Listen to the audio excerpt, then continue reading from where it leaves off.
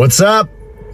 Today's travel day. So on my way to Texas, got about a 13-hour drive, but something's on my mind. I wanted to make a quick video. I was home for a week and got to spend some time with my family and got to do a daddy-daughter date with my daughter. And we went out and did some fun stuff. And we went by a bookstore. She loves to read. She's a reader like me.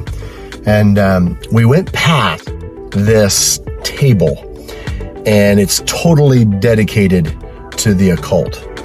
Witchcraft, Wicca, tarot reading, fortune telling, spells, you name it.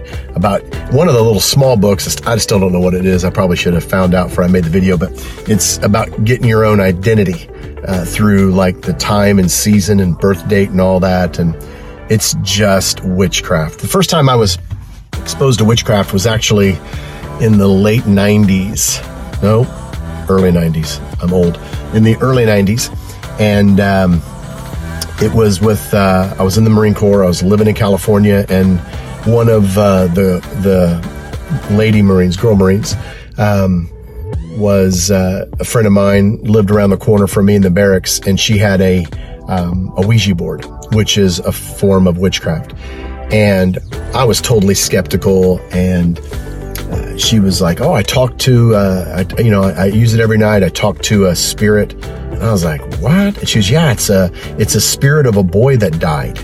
And he had a name and all of this. And she was like, he's great. And I can really confide in him. And I was like, this sounds really weird. And this is before I was a Christian, before I had any kind of insight into any of that. And so I went in with her and I put my hands on it with her, and she's like, because I was skeptical. I was like, this ain't real. You get this Hasbro. This is a game you get at Target. And she's like, put your hands on it, ask it any question. And so she didn't know me very well. And so I said, what's my mother's maiden name? And it spelled it out. And I could feel the tugging of it. And I put my hands off of it, and I was like, no, thank you. And I walked out. Actually, wasn't even a Christian at that time, was raised Christian, but I prayed. I was like, Lord, forgive me. I'm never going to touch that again.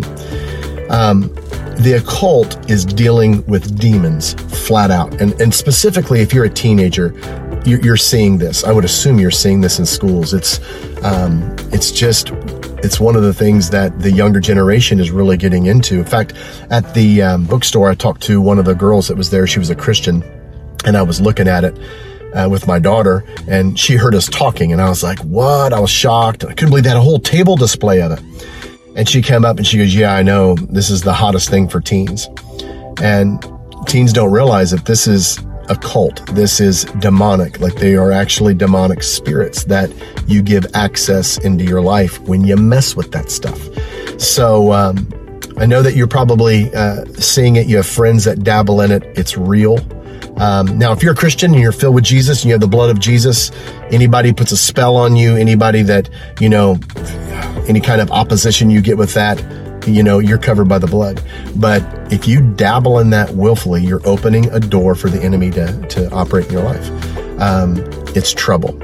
And so I tell parents all the time, be aware of this stuff. This is it's seemingly so innocent, and so many kids are messing with it.